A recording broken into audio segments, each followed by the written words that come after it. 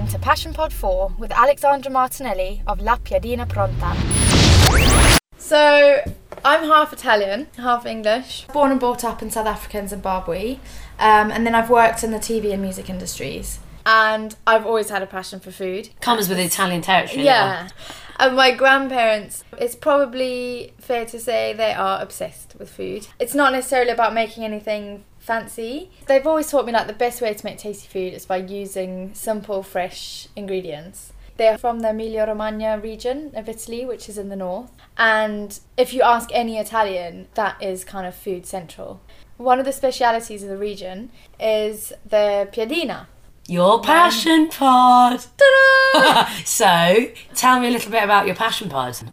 Well, we've got a stall that we started running once a week on Brick Lane that sell piadina, which is essentially an Italian flatbread. Where did the seed of this really start from? There's always been that niggling feeling of something like I want to do something food-based. When I went over to my grandparents last year, when I was with my nonna, she was showing me all her recipes and I was like, oh my gosh, these are fantastic. I need to share these and I love them. I love trying them out. You know, I want to start a restaurant. And then in reality, starting a restaurant is just not feasible. You can't just start a restaurant, you know. You have to scale it down and start small.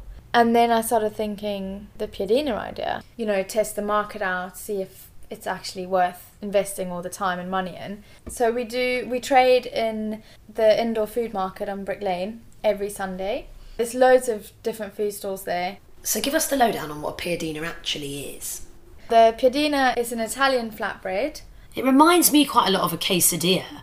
Is that a really, like, blasphemy to say to Italians? But it's, you know, it's that kind of flatbread with a filling and sort of squidged down. And squidged down. That's exactly it. Filled with, it can be anything really, like parma ham, buffalo mozzarella, tomato, or salami. We do it with a stracchino cheese, which is a creamy cheese. Oh, that was delicious. Okay. That was the one I tried. Yeah. That was so good. I'd never tried that before. And that tomato paste that you put in. Yeah, now the tomato paste it's called capugliato. It's a Sicilian paste. It's basically just a mix of sun-dried tomatoes with olive oil and basil. That's our kind of secret ingredient. Your ingredients are all from Italy, aren't they? That's something you're really, really intent on with your passion pod. They're all sourced from Italy. Everything we get is direct from suppliers over there. So, for example, like we obviously use Parma ham, like from the region of Parma, because you can buy Parma ham that's not from Parma. It's the same kind of thing, but it just doesn't have the same taste and it's not certified. Oh, wow, okay. But what was interesting is, for like the second or third week, my granddad found a Parma ham in Italy, which was a lot cheaper than what we'd normally buy it for. Because obviously you have to consider the costs of everything. Yeah. But he hadn't actually tried it, but he thought, let's give it a go. And he sent it over to us, and it just didn't have the same taste at all. And I wasn't happy to serve that. You know, you could get away with selling this, but that's not good enough for me. I don't want to just get away with selling it. I want people to really enjoy it and come back. And recognise you for that. Yeah, and interestingly, because that morning we didn't use it, but we got towards the end of the day and we'd run out of the good Parma ham. So we made a couple with the one that my granddad had sent over. And the one guy who we gave it to, he came back after he'd eaten it and he was like, it was really good, but it was a bit too salty. Wow. Was he Italian? No, he was German.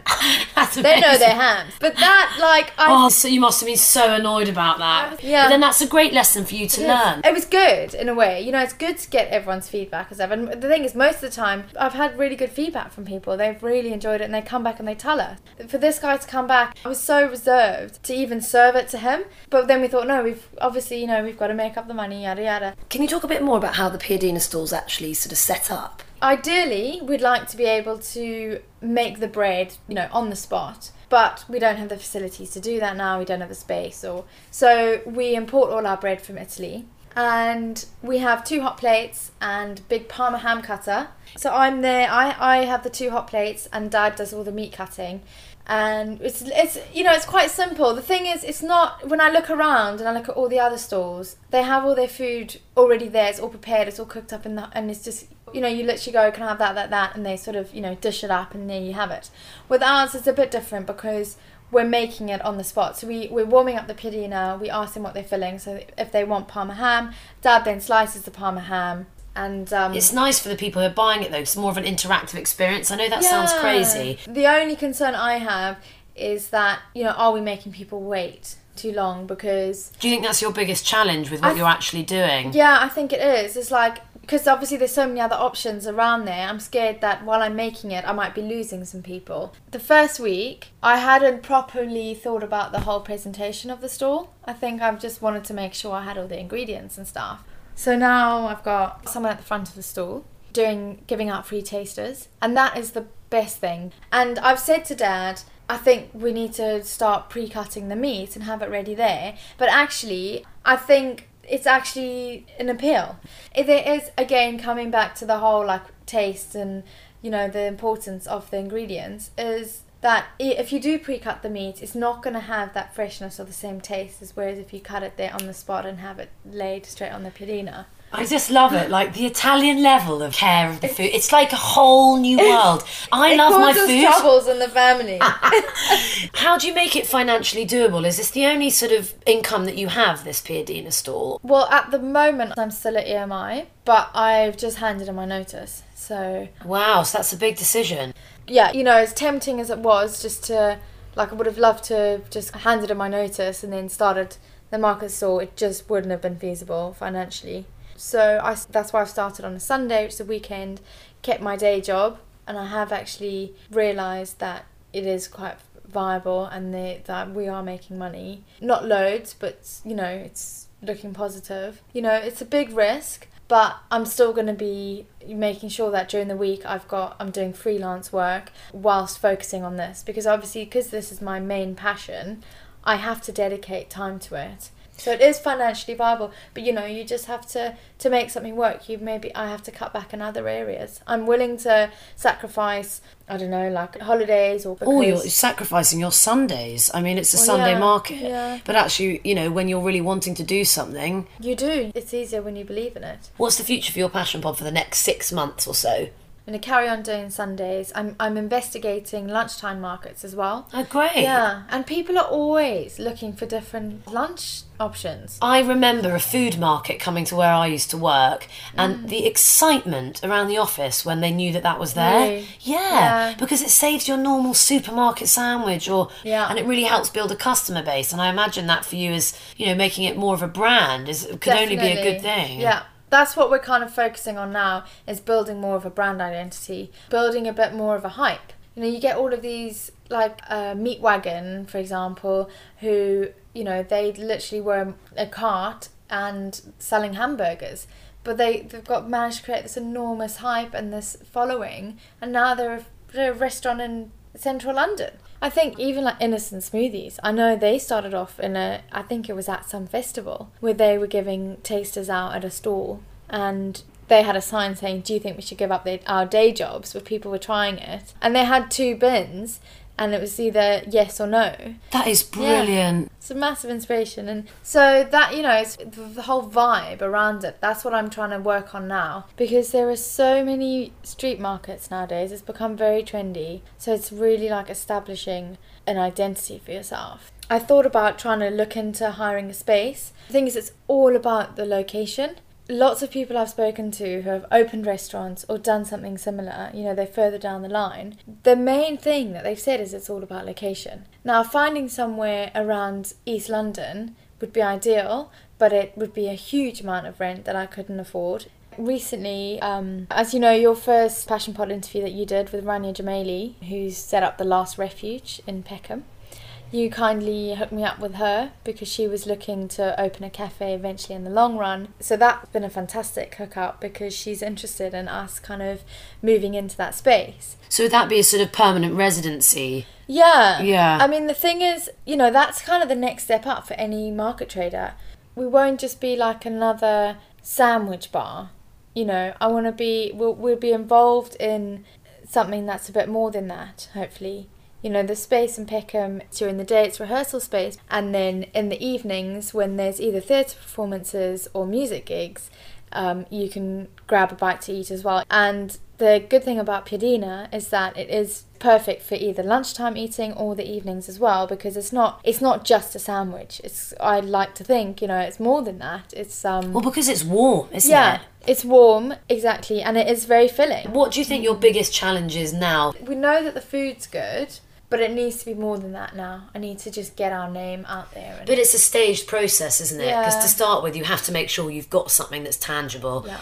That seems to be working well. The formula seems to be, ticking along nicely. And now's the time to progress. But you can't, the way that you've approached it, I think, is how most people would. Yeah, I think you're right. Which is, goes back to the whole, I'm starting at a market stall. The overheads are minimal.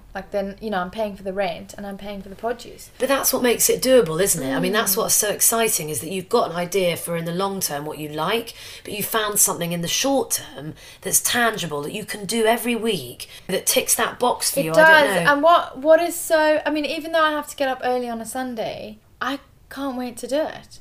I have that excitement. I feel it in my stomach. I'm excited to go out there and sell it. Oh, and, it's just so lovely. And just to come back at the end of the day, wow, I've done that. I didn't actually think, because I've always spoken a lot, but never actually followed it through. So it's great to see the whole idea sort of come to fruition, really. There's a real essence in you about that sense of achievement with this. Do you think that's something that you were lacking before? Yeah, is it because it's my own thing? I've got control of it. It's down to me to make sure it works, basically. It's not anyone else's. It's mine. And I thrive on starting things and seeing the end product. It doesn't always work, but at least, you try it. In the job I'm about to leave, it was very much... I might come up with the initial idea, but the end result wasn't mine. I didn't feel like I had ownership. And it's the process. But I don't know if that's a selfish thing. Do you know what I mean? I guess it's just what you thrive on. I think completely, and I don't think it's selfish at all. I think you have to find out what makes you tick, and that's different for everyone, isn't it? Are there any bits that you get sort of your passion pod energy from? You mentioned earlier about... I think the meat liquor thing. Yeah. Yeah.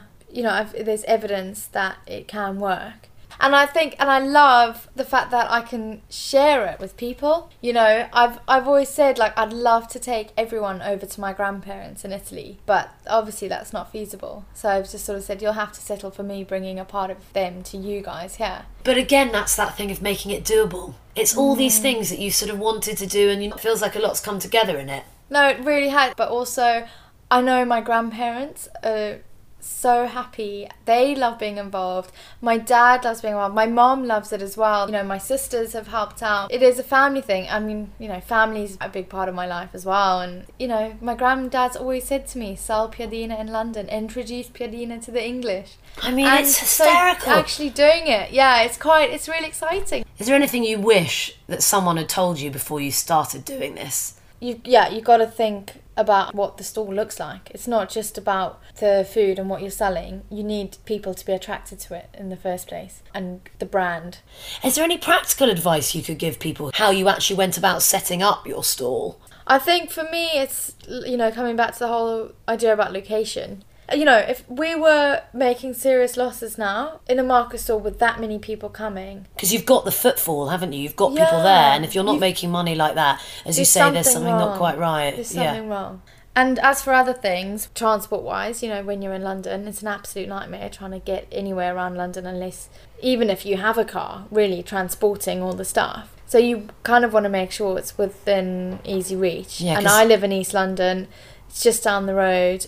I've got images as well of you running over London with boxes of cheeses and salamis on tubes. I mean, that is really relevant, isn't it? Where you position yourselves. You really do have to take that into account. I mean, you've got to think about everything. Suppliers.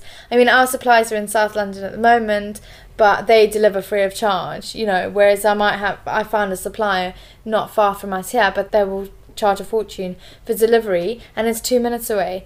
All these things, you just really have to do your research. Do you think it's a lot of trial and error? Massively. I started off, I was buying cheese for 20 quid more than what I'm buying it now. Wow. Just because I hadn't looked far enough. I should have, What should you have done that was different? Isn't it just part of the learning process? It's part of the learning curve. Because you don't know. You try it out, And because, like I said, you're not thinking about that kind of thing until you've had your first day trading. You come home and you count the money and you're like, that's great, but we can do better. You phone around. And also, you do have to be quite ballsy because they're all salespeople as well, selling you the stuff. So, try and do a few deals. Wheeler dealer, check you out. Wheeler dealer, you need to do it.